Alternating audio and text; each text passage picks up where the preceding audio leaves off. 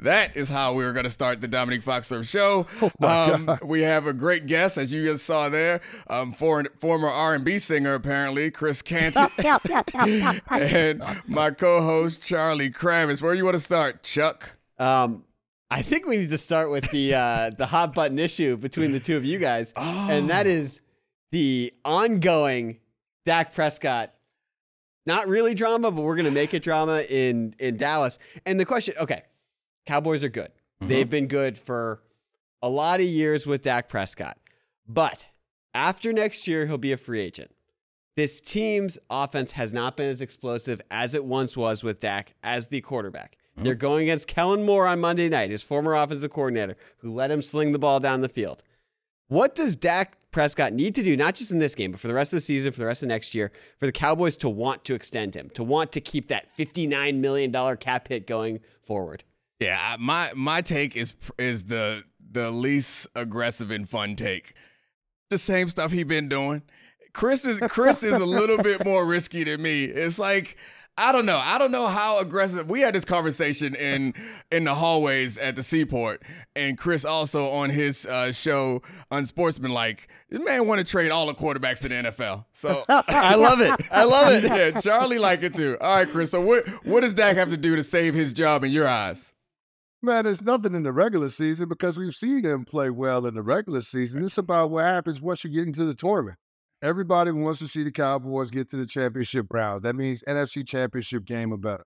If Dak Prescott can find a way to get his team in that game or get his team to the Super Bowl, then all of a sudden all the questions go away. But I think the Dallas Cowboys are stuck in this in-between space where they haven't necessarily had the success, and there have several players that are getting ready to graduate and are in line for top-of-the-market contracts. CeeDee Lamb and Micah Parsons, chief among them. We just saw Terrence Steele and Trey Diggs get paid going in the preseason in training camp. And so I think that has to be the concern for Jerry. How can I keep this young core of players together while paying my quarterback top-of-the-market money? And I'll push back on what Charlie said about, Dak Prescott being a free agent after a year. Dak Prescott essentially is in a free agent year now because the Dallas Cowboys have to address his contract. There's no way that he's going to play on a $60 million cap hit. So this season, it's ultimately about Dak proving to ownership that he can be a championship contending quarterback. And to me, that means going on a deep playoff run. Yeah, I mean, and I guess it's fair because football's a team sport, and we make these broad assumptions about players based on team production. But, like, I've talked to both you before about this. My contract year, I just got lucky enough to get traded to the Falcons, and they just happened to be good. Yeah. And I got paid in part because I was really good on a team that surprised people. But how much of that was me? How much of that was the situation? And I think that's fair to say about Dak also. And there's like one group of quarterbacks. There's a small group of quarterbacks that a lot of quarterbacks pretend like they are, but they aren't. Dak's not in that top group. Mm-hmm. And people will have this expectation that he's supposed to be in that top group. I think he's good enough for them to go deep. The question is he good enough to force them to go deep in the playoffs? No. And if you think you're going to find somebody who's that good, you're dead wrong. This is one of the things I find the most interesting about team building in the NFL and how people value quarterbacks. Because there is that group, there's that top 6 or 7 guys who are clearly, I can raise the ceiling of the team and the skill position guys around me. And Dak has 6 or 7 is high, by the way. But anyway, go ahead. I mean, I can list them. I have them off the top of my head. We don't need to do that. It ain't that many. But the next thing is all of these GMs, there's GM groupthink of being like, if I have a guy in that next tier, if I have a Dak Prescott, a Kirk Cousins, I can't let them go. Right. And my question is why? Because we just saw, and this is the outlier of all outliers, we just saw Seattle say, you know what? See ya, Russ. We'll be fine with Geno Smith. And the team got better, and they're paying, a small fraction of the price that they'd have to pay for that long-term contract. And it doesn't put you in jail for the future of like, I'm stuck with this guy for 4 and 5 years and I can't build the rest of my team. Because isn't the trap just being stuck with someone you don't think can elevate your team? No, I think the trap is the trap that most teams find themselves in is where they are just looking for a starting quarterback. That's the trap. The trap is what the Bears have been in for the last, 50 years, like where you keep trying to find a guy and you don't have a guy. I think that and it's fair, we put a lot of tension on the quarterback because they can impact the game more than anyone else.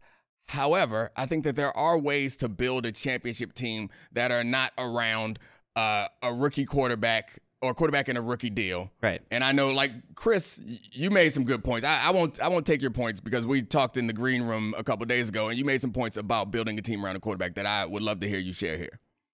Yeah, well, I mean, if you look at the last 10 Super Bowls, 9 of the starting 20 quarterbacks in those Super Bowls were on rookie contracts. The ones that weren't, you're talking about a combination of Mahomes, Tom Brady, and Peyton Manning.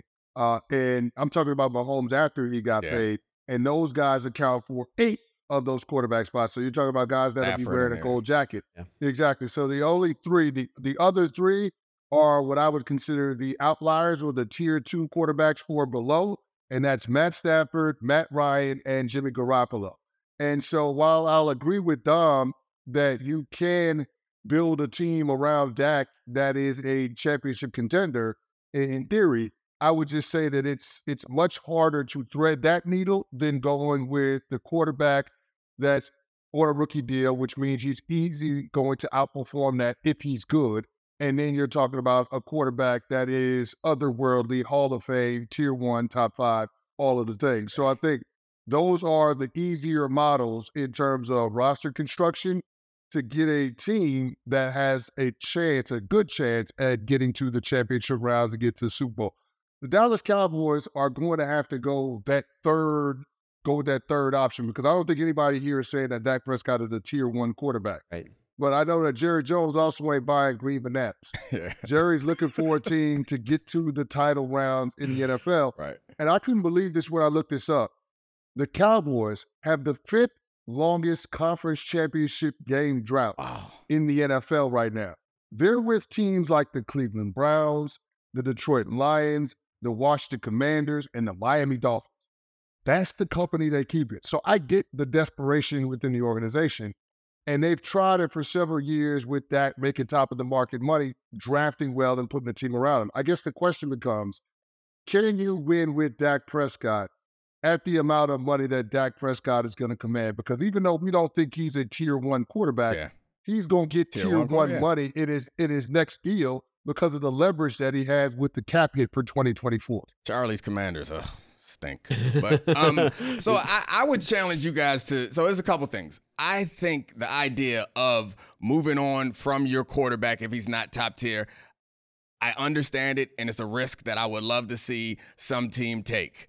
However, it's not a risk that I would take. But interestingly enough, even though Jerry Jones ain't buying no green bananas, he does own the team. And the reason why I wouldn't take a risk like that is because I know how hard it is to find a quarterback, and I know if I'm a head coach or I'm a general manager, I'm going to get fired because I'm not going to find a serviceable quarterback the next time we draft. You have to be able to do it a bunch of times. Jerry Jones owns the team. He's not going to get fired. So technically, he could go and move on from his quarterback and wait till he finds one of these great ones. But I'll challenge you guys both to look at building a roster a different way and take away quarterback on a rookie deal and just put in star on a rookie deal. I think if you look back at these Super Bowl champions, you also find a lot of really good players on those teams who have to be on a rookie deal. I would say that the point is you just have to find value somewhere. It doesn't have to be a quarterback. And it's hard to do at quarterback. So yes, if you get a mediocre quarterback at like rookie scale money, then you're going to be in good shape. But if you look at who like when the Bucs won, Tristan Wirfs, both of their corners, Davis and Bunting. They had Winfield. These are all guys on rookie deals, so you can afford to pay Tom Brady whatever he wants. Last year with the Chiefs, they got a bunch of defensive guys, McDuffie and Karlaftis and Bolton, guys on rookie deals that are producing. So I think we are quarterback-centric in the way that we talk about roster construction for one reason, because they're so impactful. And they cost so much money. And they cost so much. Well, and see, this is where I would push back on the financial point of it, is their contracts are big and their cap hits don't have to be big. I looked at all of the top cap hits from this year. Out of the top 5, only 3 of them are quarterbacks. Out of the top 10, I think, Yeah, no, out of the top 10, 3 are quarterbacks. Wow. Out of the top 20, 5 are quarterbacks. And we don't go through all these other rosters where these other guys have big cap hits also and say, they can't win. They paying a defensive end too much money. It's just weird to me that we do that. And so even Russell Wilson, I looked at his cap hit was like 17, 22, 35. It gets huge at the end. You ain't going to win with him at the end when you got to pay him 65. Yeah. I get that. But the point is, part of the misconception about signing someone to a long-term contract is, yes, you're going to have to commit a lot of money to them, but it gives you flexibility. You can make their cap hit smaller. That's why Dak's going to get a new contract, because his cap hit's going to be too big. So while I understand it's harder when you have a quarterback who you owe a lot of money, you can front load. Like, this is where we're going to make a run. It's like a baseball contract almost, where you're like, all right, I got to pay a guy a lot of money. He going to be good these first 3 years. Oh, he going to stink at the end. But I don't know. It's just the way that I look at it. Yeah, I mean, I just think it's an interesting balance of like, because, okay, like, you look at teams that have really succeeded recently, and a lot of them zag when other teams have zigged. They followed the Belichick model of trying to find market inefficiencies. Right. Like Howie Roseman's done that via trades. The Chiefs did that by signing right tackles who were excellent, making them left tackles, so you had to pay them less. They could go around Mahomes. But just going through the model of super expensive mid-tier quarterback, hamstringing the guys you can sign. Like, what are the Cowboys out is what? Mortgaging their future and trading the picks for Devontae Adams so they actually have a number one receiver to support Dak. Like, they're somewhat limited, and they hit a home run with Parsons, but it's like, you can't expect to do that every time. Chris, would you have, if you're the general manager of the Cowboys, what are you doing? Well, see, it's different when we sitting there. It's different when we're sitting there. Again, I have to know what the quarterback is looking for in a contract. If Dak is looking for $55, $56, $57 million a year, then I think that does, change the math in terms of what I would want to do and the approach that I would take. I stand by Jerry Jones not making the trade. Jerry Jones doesn't trade for Trey Lance on the eve of the season starting for no reason. Mm-hmm. Jerry does a lot of things. Crazy is not one of them, even though he can be quirky sometimes with the math, 1 + 1 = 3. But I will say this. The move for Trey Lance was not a 2023 move. The move for Trey Lance was, I guess, insurance or a hedge against Dak Prescott asking for something contractually that the organization wasn't comfortable paying. And I stand by Trey Lance not necessarily being the heir apparent or the successor to Dak, but just a part of the bridge to get to whatever the long-term option is at quarterback. So I don't think it's off the table that the Cowboys could trade Dak for a first-round pick plus next offseason and be in the market for a draft and a quarterback. All right, I disagree with you on the trading Dak idea, but I understand the philosophy on it. But there's one quarterback that I think you could sell me on trading. Now, let's talk about the play of the week. The pressure to follow up Hypnotic and Cognac weighing heavy on the team. Hypnotic was in the cup, blue, and ready for the play. And boom, Añejo Tequila came in with a smooth assist to Hypnotic's tropical fruit finish. Shaken, strained, poured. It was green and good. The playmaking splash shifted the tempo. Another great cocktail from the Hypnotic team. Every season is Hypnotic and Tequila season. Hypnotic Liqueur. Barnstown, Kentucky, 17% alcohol by volume. Hypnotic reminds you to think wisely, drink wisely. Now, let's talk about the play of the week. The pressure to follow up Hypnotic and Cognac, weighing heavy on the team. Hypnotic was in the cup, blue, and ready for the play. And boom! Añejo Tequila came in with a smooth assist to Hypnotic's tropical fruit finish. Shaken, strained, poured. It was green and good! The playmaking splash shifted the tempo. Another great cocktail from the Hypnotic team. Every season is Hypnotic and Tequila season. Hypnotic Liqueur, Bardstown, Kentucky, 17% alcohol by volume. Hypnotic reminds you to think wisely, drink wisely. What you doing with Justin Fields in Chicago? Oh my God! I love this. I remember. We're doing all the different types of quarterbacks today. This is. I mean, it's the same situation, just with less success. Like Justin Fields the same. Okay. So here's my spiel on Justin Fields. I think Justin Fields can be a good quarterback in the NFL. I do. I think he can be a quality starter. I think he has the potential to win a lot of games. But as Bill Parcells used to say, potential just means you haven't done it yet. And the inconsistency that we've seen from Fields across the 30 starts would give me a lot of pause if I'm a team like the Chicago Bears that's going to be faced with the prospects of having multiple top 5 picks and potentially the number 1 overall pick in a quarterback-rich draft that features a generational talent like Caleb Williams at USC. So if you're the Chicago Bears organization, ask yourself this: is there anything that we have seen or could see over the next 12 games that could justify the opportunity cost of hanging on to Fields and passing on the quarterbacks that come out this year in 2024, but also the quarterbacks that came out last year in 2023? The answer to that would have to be no. And so that's why I would entertain the idea of trading Justin Fields sooner rather than later. Yeah, the answer is hell no. To me, like, I guess it depends on what pick you get. If Caleb's available, then you move on from just about any quarterback in football, because I think that you have a shot at a Mahomes-like player. Yeah. And so, you definitely make that move, and then you're in your championship window for the next 4 to 5 seasons, at least, maybe 6 or 7, and maybe you can prolong it the way that Mahomes has. But you have to take that shot. But you could still ruin it around him. It scares me, the idea of Caleb going to Chicago, because Chicago, if nothing, they have definitely ruined a lot of quarterbacks up there, and Justin Fields might fit into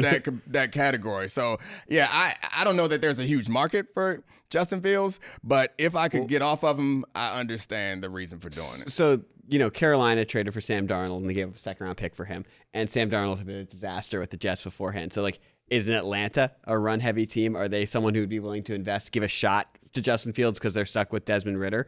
I mean, the disaster in this is if you don't get a Caleb Williams, because Justin Fields is he's sort of a basement or penthouse quarterback. He's either going to play great or terribly for you in a given week and win a couple too many games. You don't get him, even though you have the Panthers pick, and then you've missed out on C.J. Stroud and the chance at a Caleb Williams type pick. Yeah, and that's probably what's going to happen because of Chicago. Go ahead, Chris. Well, there's a 3rd quarterback in there. I mean, Drake May is pretty awesome. Damn good. Like, he's really good. Yeah. Like, I was talking with Jordan Reed earlier this week, and I was asking him just, for the hypothetical of comparing Drake May to Justin Fields, and he said it's not even close. Wow. Like, right now, it's not close. It's Drake May by a country mile in terms of what he projects to be at the NFL versus what we've seen from Justin Fields. Now, I get it. We don't know until we see a guy in an NFL uniform, but if you're the Chicago Bears, you've got the Carolina Panthers pick. They don't look like they're going to win a game anytime soon. And you got your own pick, and we'll see what happens with your season the rest of the way.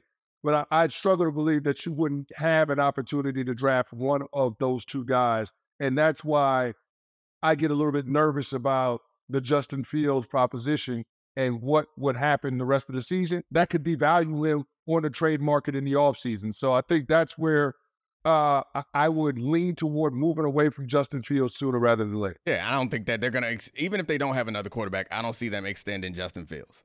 Like, the 5th-year option is probably going to happen, but anything beyond that, like, they're not going to – Justin Fields not going to be their long-term answer there. He hasn't shown enough, I would think, unless he turns it around. He plays like he did the last couple weeks for the rest of the season. When we're talking about something different, I still don't extend him considering the quarterback class that's coming out. Well, here's the thing. Now is the time in 3 games to trade him. There's the schedule: Vikings, Raiders, Chargers. If there's ever a time for him to rattle off a couple more games and have his value at his all-time high, this is the stretch. But I mean, if they trade him, it's going to be an offseason. I get that, because nobody trades their starting quarterback in season. Has it ever happened before? It's not going to happen. This goes back, but they should. Okay, they should, exactly. They should.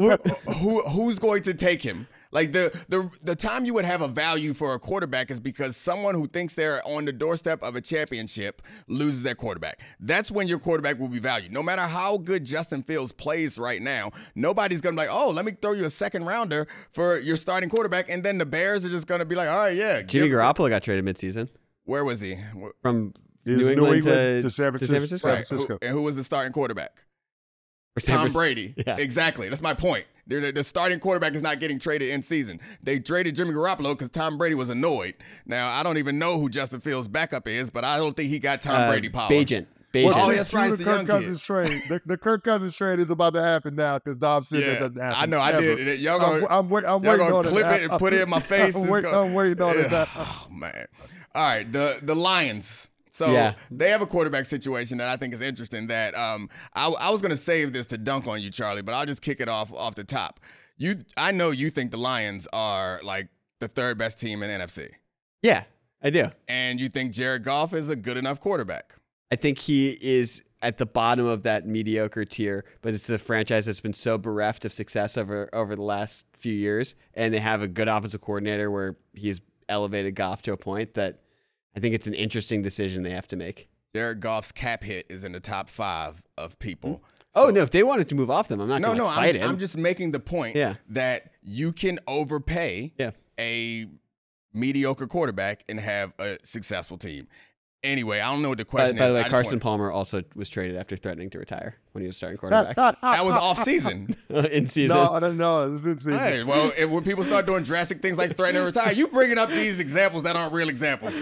Because, Garoppolo wasn't the starter, and Palmer wasn't even showing up. He wasn't their starting quarterback because he wasn't showing up. You can't call him a starting quarterback if he don't show up. You talk about trading somebody off the field. He was at home. Just take this L. Take this L, Charlie. I don't even know what the question is. Chris, say something smart and save Charlie from this stupidity. Man, I'm with Charlie on this with the Detroit Lions. Like I trust the consistency of the Lions, but I don't know how good their top end is. Yeah. I don't know how good their best is in comparison to the 49ers and the Eagles. I think they're in that tier of teams with the Dallas Cowboys, the Tampa Bay Buccaneers, the Seattle Seahawks. They're in that range.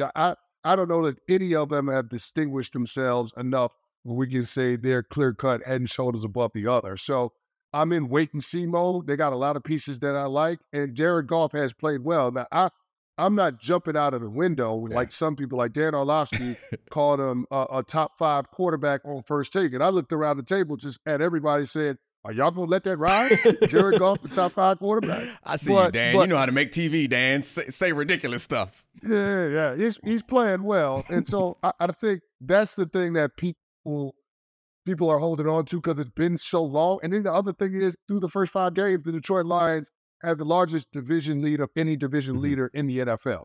They're at 2.5 games. And it doesn't look like there's anybody relatively close. Green Bay Packers, they're meh because it's the first year Jordan Love starting. The Minnesota Vikings, the Chicago Bears is self-explanatory. So they're going to run away with the division. So the Detroit Lions are the team today that I think should be very aggressive in how they handle the next several weeks before the trade deadline. They should be looking to buy. They should be looking to add because they have a team that's going to host their own playoff game. Now it should be about putting the pieces around the quarterback and around the margins in order to go on a deep playoff run. I know I said earlier that the quarterback centrism of sports media is a problem, but I want to talk more about Jared Goff because he's such an interesting example when we talk about 12-3 in his last 15 games. Yeah, when we talk about quarterbacks, and I always say how the context around the quarterback matters more than the quarterback, and Jared Goff is such an example of that. Mm-hmm. But, at first, he's the worst quarterback we ever seen his rookie year. We overreacted both ways, Sam, every time. Then he got Sean McVay, and we're like, oh, this guy's an MVP conversation. Then he's bad again, and they have to give a pick to get him to leave. And now, then he's bad in Detroit, and then they go and get Ben Johnson, and now he's good again.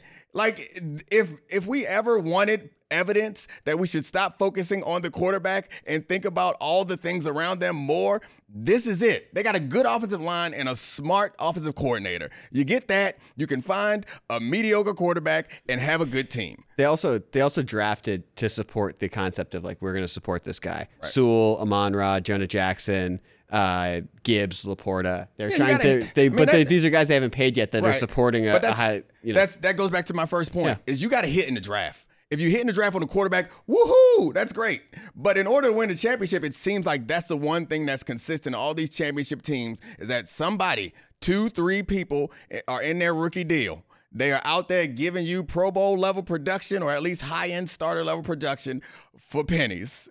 And that is how you are going to win in this league. If it's a quarterback, then you're in the Super Bowl. Yeah. If your quarterback can produce on a rookie scale deal, then you're probably going to get close to the Super Bowl unless you're the Chargers. and you charge. But it also helps to have multiple first-round draft picks in consecutive years. Yeah. That part. Yeah. That part. Yeah. That really helps to support your quarterback and to hit on those picks. Like, Penei Sewell is that. Well, they paid him now, but like he's definitely a hit. Didn't they pay Penei Sewell? Not yet. No, not they yet. Still, not yet. They still on the cheap. They still stealing from my man Penei. Get that Stealing. man his money. I'm on Ra. Yeah, they getting him on the cheap. Yep.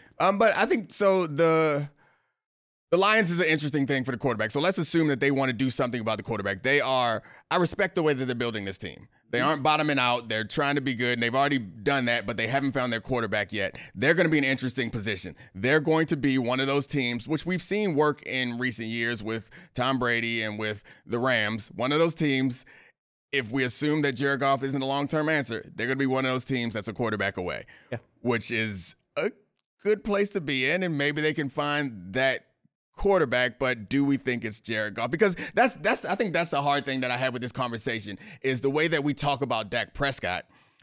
Why? And maybe it's because the Lions have been bad for so long, but we don't talk about the ceiling on the Lions being Jared Goff in the way that we do Dak Prescott and other quarterbacks, do we? I think because we didn't have them as a Super Bowl favorite for the year. Okay. After week 3, ESPN had the Cowboy Super Bowl parade planned, which is very different than the Lions. Chris, do you see them as destined for this purgatory that the Cowboys have been in? Do you see the Lions as being like a good team for the next, 6-7 years, but never quite getting over the hump because they can't find the right person under center? No, I don't think because I don't think they have any illusions about what their quarterback is. Right. Like the Lions know who they are and they know who they are, and credit to their GM Brad Holmes for understanding how to build the roster and understanding what Jared Goff is. Like, they're planning for the future at quarterback.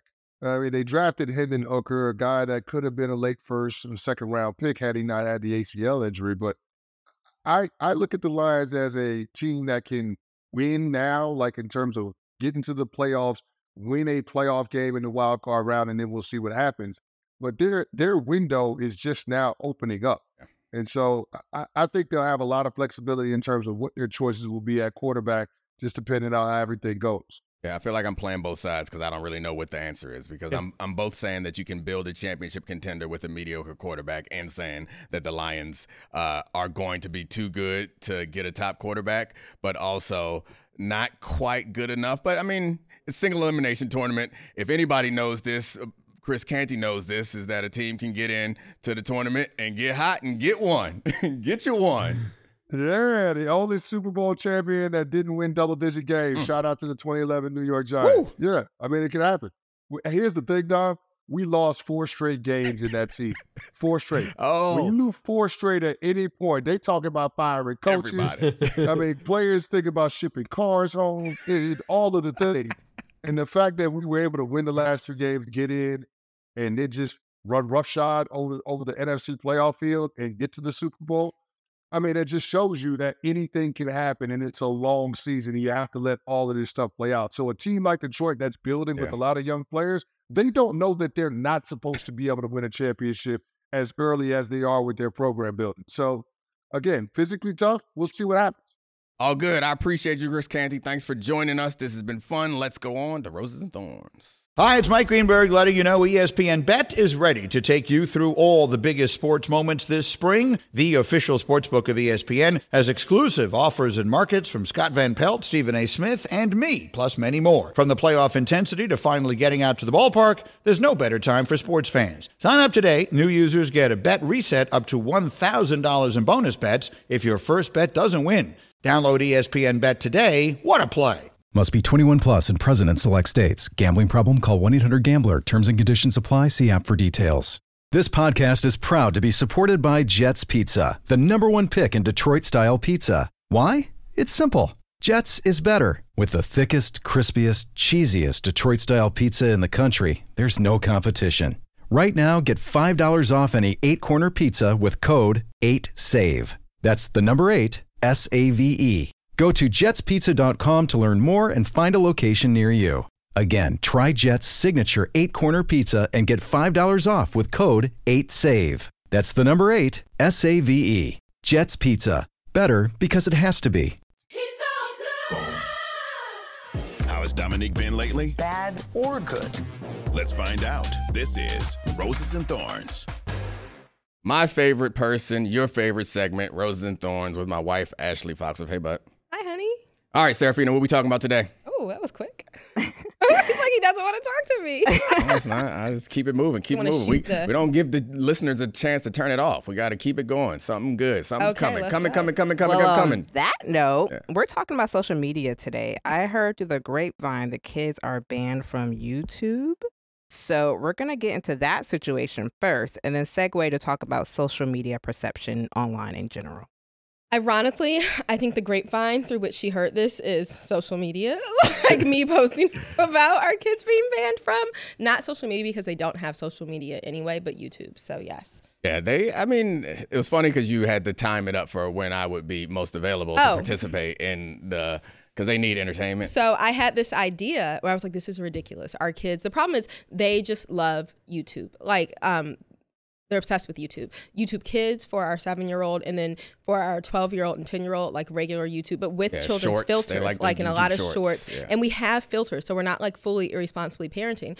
But even with the filters, it's just how much they watch them, and you wonder about the sources. And I think sometimes even see things that are inappropriate. Sometimes you do, which I don't mind the inappropriate stuff nearly as much as the, like, I felt like I noticed that there was like some insidious, like, misogyny for kids, like seeping into Declan's algorithm somehow, and that was like my thing. I mean, and even just like the stuff our 7-year-old Emmy would watch would be like, and to a slightly more mature degree, our 12-year-old, like stuff where it's like, let's do makeup tutorials, like little kids with their hair perfectly laid, and like, which is not our life. And like, I don't want her to like dancing, like she might have my rhythm. She may never be able to dance, but even if she doesn't have my rhythm and can dance, like I don't need her learning these dances at 7, right? So like, and that stuff that's in the kid's algorithm, but she'll get in the car from school. Like when I see her in the carpool line, she already is watching YouTube on her phone while she's waiting outside with her friends. And the kids, the little two will come home and just hop right on also. That's the thing, is like, I recognize it in me, and I'll see like, hey, I got 5 minutes. Let me see what's funny on TikTok. Next thing I know, it's 30 minutes later, and I done been swiping. So like, it's addictive. And I don't even have TikTok. I just have Instagram, and it happens to me. Oh yeah, you're on Instagram all the time. But I would say all the time. Did I ever tell you about the time I was riding bikes with Declan and we stopped? We were going to DeQuell's house. We stopped in front of DeQuell's house, and Declan like told me a joke that definitely sounded like he got it straight from YouTube. And he was like, you ever think it's funny that you can ask a guy how much he weighs, but you can't ask a woman how much he weighs? And like, I gave him the chuckle that he was looking for, but I was like, do you really want to answer that? Because what hit me was like, yeah, this is like a little joke that would only be funny to kids. It was not funny to adults. And I was like, well, I get it. It's funny. Yeah, you can't. But do you want to know the context behind it? I think he bit off more than he could chew as a 10-year-old. So I went in to explain to him how, like, if daddy says the N-word, it sounds different than if our white neighbor says the N-word. Or if Avery wants to touch her white friend's hair, it's different than if her white. I was just saying, I discourage it. You never know what's in there. Either way. But I was just saying LOL. that there is context to everything. And Declan was looking at me like I was crazy, but I felt like it was like my responsibility to not let this, because it might sound crazy, but I think if you let little seeds like that, and it made me think, and I'm glad you had the YouTube ban, because it made me think, how many other things are they getting like exposed to that we don't want them exposed Where to? I used to notice that more even was he's a little less into it now, but our son has always loved like a lot of little boys. First it was like construction workers when he was really little. And you can just go get his birthday parties over the years to see. And then it was like police officers and fire truck, EMTs. And then there was like a lot of years, like from kindergarten to like 4th grade, where, and honestly it might be popping back in, where he loved like military stuff. And so the cool thing about that is like there's this series of books called like Nathaniel Hale something, and then there's another one called I Survived, that he loves those books. He can read those books all night. The Nathaniel Hale ones, unfortunately he still does like to go back to, or not unfortunately, but he goes back to them and now is reading them like his like 20th time over, but they're about wars and conflicts oftentimes. And so he likes them from a historical perspective, but also just really, really like is into them. And so he would look up a lot of videos about wars, and initially it might just be like history of, the Vietnam War. So he'd always know these interesting facts, and with the children's filter. So for children, but eventually it would like, there's like a slippery slope, right? Where he's like into some stuff that feels like it's indoctrinating him to be at like the January 6th riots. Like, and so I don't know. So that was the first place that I noticed that. But yeah, I just was tired of it. Last week he was in New York. How'd they do? I think that's an interesting question. Or I was away for part of it because I had to work. No, you weren't. I mean, you weren't. We had floated the idea, Dominique and I, like over the weekend before he left last week. And I was like, they just need a ban. Like we just need to cut it off. And I can control from my phone, like all of their devices, like just block YouTube.com, YouTubeKids.com. And so we were somewhere eating and they were happy. And I was like, FYI, like soon. And I guess it was like, I wasn't saying tonight we're going to start this ban. I was like, when Daddy gets home, we're going to start this ban. And I was expecting, like I texted you, I was like, oh my God, they're not. So again, I'm like talking about how we're not going to use our phones that much. I was like, I got to text Daddy real quick to tell him. They weren't that opposed to it. And they did fine. Like I realized, I'm like, y'all did fine. Like, and you can have it back. And still some of the things that we want to see corrected weren't, not that we thought would correct it, but certain things like our kids aren't perfect. No kids are perfect. Exactly. Right. And so now I'm like, you know what, they can earn their YouTube time back, like incentivizing them to act or not act, in certain ways. Mostly take care of the responsibilities. But when is the point that you would be comfortable with like a completely unlocked phone or unfettered access to the internet? Like I'm tempted, I sound crazy, but I'm like, I mean, could we keep him like kind of locked until like college, like 18 basically? But what about you? What do you think with the girls in social media? He judges social media a lot. It's not even about that. Yeah, you can be fair about judging social media, and then I guess we could talk about whether we need our own restrictions on these things. But I am generally more strict than you, and you are the primary parent, stay-at-home mom. So anything that you would be comfortable with as far as restrictions, I definitely would be comfortable with. I'm fine with them not having screens at all. I'm fine with all that. I understand that it makes it harder for both of us, but mostly harder for you. But I also understand that you could go too far in that direction and like raise some kids who, I don't know, who have no technological savvy and get scammed their first day in college. My question though is, for your daughters particularly, not Declan, when will you let them have TikTok, Instagram? When you will let them have these things. It's fully up to you. Okay, if it's fully up to me,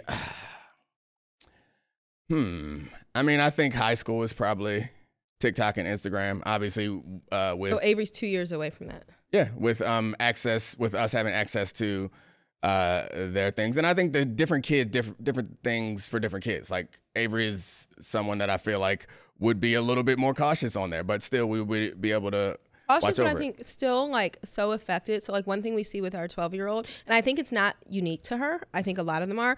But like actually last night I said, Avery, can I have one of your pimple patches? She has pimple patches. She has full skincare routines. I think that's a result. I see her wanting to play with makeup and like my makeup. And it's obvious because she doesn't rub it in or blend it. Half the time I don't do a good job. But she's 12. Like, and no one's told her how to do makeup. I've told her she can have some like. So what good is social media? And don't they got tutorials on there? She can't learn. What is she on there? What is she on there watching all the time? But that's another issue entirely. So especially during this period where they've had less access to technology, I'm like, me and Dominique should maybe too. Yeah. What do you think about that? I mean, I don't have any problem with it. Like, I've really curtailed, probably a detriment to my career, my access to social media. I make this joke with a lot of my male friends, and I'll ask them to see their like Explorer page, and I'm pretty proud of the way I've trained my algorithm. What's on your Explorer page? Oh, I've trained it to have no traps on it. I think it's unhealthy. I can't. There was a time where you see like obvious thirst traps and you click it and you stay on it for a little long. I never like them because like, why do you need to like somebody else's thirst trap? Or like Complex. He doesn't like hardly any of my pictures. Don't be offended, thirst trappers. But I mean, like Complex will put out like women in bikinis, or there's like some big booty something floating around, and I swipe past it fast. And he loves a big booty. I swipe past it fast because I don't need that. I feel like when I open it up and they serve you the things that they know that you want, like it can't be good or healthy. I feel like the same way for like a teenage girl. It's like, it's not good for me to see like these airbrushed perfect bodies every day of my life. And then come home to me. Mostly it's desserts on my Explorer page. So guys, my body doesn't look airbrushed or perfect. It's not even what it is. It's not, everything's not about you. It's just about being like, it's not a healthy way to go through life. I can see a reason that it's a little bit about me, but okay. It's actually not about you at all. It's just like, I mean, it's about you to some degree, but it's not really about you. It's just like, I don't think that as much as I would like to look at those pictures all the time, I don't think it's good for me. Well, that's good. I'm proud I don't of think you. it's good for me, my mental health, to open up Instagram and it just jiggly all the time. Just Yeah. ass on other This- swipe another swipe another And he literally likes. What's funny to me is sometimes when I see like occasionally I'll come across someone's like thirst trap picture and of females, and I see my like married friends and family like liking it, and then I notice they liked all of them. I'm like, well, I'm glad my husband's not liking it. He might be looking, but he's not liking them. He's a lurker. I If don't anything. get what's the benefit of liking those? You just look weird Yeah, to I me. don't Like know. You can like them. You don't have to physically. You can like them in your body. Yeah, just I was go gonna say ahead. your heart, but in your whole body. Yes. Okay, but I have a question though. So about a year ago or so, it's crazy we've been doing this for a year. I remember complaining on here like, you're on social media more now and you just act like you don't have a wife on social media, which again, it's not like he's trying to be up in people's thirst traps. But so at one point he like posted, and it wasn't even the best picture of me. He's like, I have a wife. Literally the post might have said like, I have a wife, just to appease me, but also like kind of like annoy me. And so good job with that. But I would say since that time, you started sometimes in spurts using it a little bit more. I yesterday heard about like the Jada Pinkett Smith thing, how like her and Will haven't been together for 7 years, which is their business to not share, right? Like, but at the same time, like you literally are hosting a show and like you're very intentionally kind of putting out to the public that you are together while for 7 years you haven't been together. And then I also heard a podcast recently, Lovers and Friends, I think, by, what is it? Nina Westbrook. Shan Boodram. Nina Westbrook was a guest, but I didn't even get to her part. But she was talking about how like before in relationships, you didn't really think about how social perception or the social perception of a lasting long-term relationship wasn't like an important factor in that relationship, but now it is. So how do you think we accurately or fairly represent ourselves like here and then on social media? Yeah, I mean, I think the perception, if there is a perception of our relationship, people who are close enough to us like understand what it is and understand that social media is not an accurate depiction of it. I don't know. I actually think my social media is a very accurute depition, and I think this is too. I don't watch your social media. So he does. He doesn't look at it at all. Like I tag him and stuff sometimes just to be like, "Hey, look, look at the kids today." It's like, he doesn't and look. I've gotten used to it over the years, but it's also kind of annoying that other people know because you're a lot more of a sharer than I am. Yeah, other people that's why know, I think mine is so accurate. Oh yeah, no, and other could. people know things about me that I would not have told them, or things about my life that I would not have told them. So then people come up to me and it's like, "Oh, getting renovations in your house?" Like, I don't know you. You don't even know what my house look like. Oh, follow your wife on Instagram. I'm like, all right, you ready for a mailbag question? Yeah, I have one too. Go ahead. Who's the better driver? Me. Yeah, I knew Hands you were gonna down. say that. I think Hands you're a better parallel parker, hands down. Better parallel parker. You are. That's true. You have less accidents in your history, which would suggest That's also that you're true. a better driver. I also get places quicker and have less accidents. Also true. Not true. Not true. Also true. I call it ambition. It's the one place I have ambition is in my driving. I'm like, I hate when people are not ambitious drivers. You're not an ambitious driver. You take your time. You're not an ambitious driver. I'm not an ambitious driver. I'm not an with the ambitious kids, driver if I'm putting makeup on or if I'm like texting. which you never do while you're driving. Never. Posting on Instagram, never. But otherwise, I don't want to waste time in the car. Yeah, you're not taking no risky maneuvers. I'm the queen of U-turns. Ask anyone who's U-turn's not a risky maneuver. You're not dipping and dodging in and out of traffic. I don't do it with the kids in the car. Maybe you don't get to experience my greatest driving prowess I don't because want to. I'm safer. Do you guys have any interesting nicknames for each other? So in college, everyone on campus, and I'm really nostalgic right now. It's Maryland's homecoming. I'm wearing a little bit of red right now because I'm headed to Maryland for something after this. Everyone in college, like not everyone, but guys, particularly black guys who did not know my name, but they would call me Pocahontas. And it was like offensive, like to me, like. Yeah, it's terribly offensive it's to awful. Pocahontas too. And I was like, who exactly? Well, that's rude. But I mean you're not Native American. No, I'm not. Yeah. I'm not. Like I don't have So any. it's Like some black people are like, I'm part Native American. I'm not. And so I didn't know where this started, and it was so offensive to me. And once for years, like multiple years of college, like this is what I'm called, and I would people would be like, hey, Pocahontas. And I would be like, my name is not Pocahontas, and I'm not Native American. I'm black. And And it turned out once I started dating Dominique, I discovered who started that nickname that like haunted me for 3 years of college, or 4 years even, and it was this man. And somehow I still love him and am married to him all these later, and he's never once called me Pocahontas. All right. Thank you, Ashley, for joining us. Thank you, Charlie, and thank you, Chris Canty, for being a guest. And, of course, thank you to all the great producers, Serafina, Charlie, Kevin, Brian, Megan, and Ethan. Congratulations on the new job. See you later, buddy. Oh, yay! Yeah, Ethan's going to Cleveland. Ethan. What? Oh, and thank Podville for this beautiful studio. This is the Dominique Foxworth Show.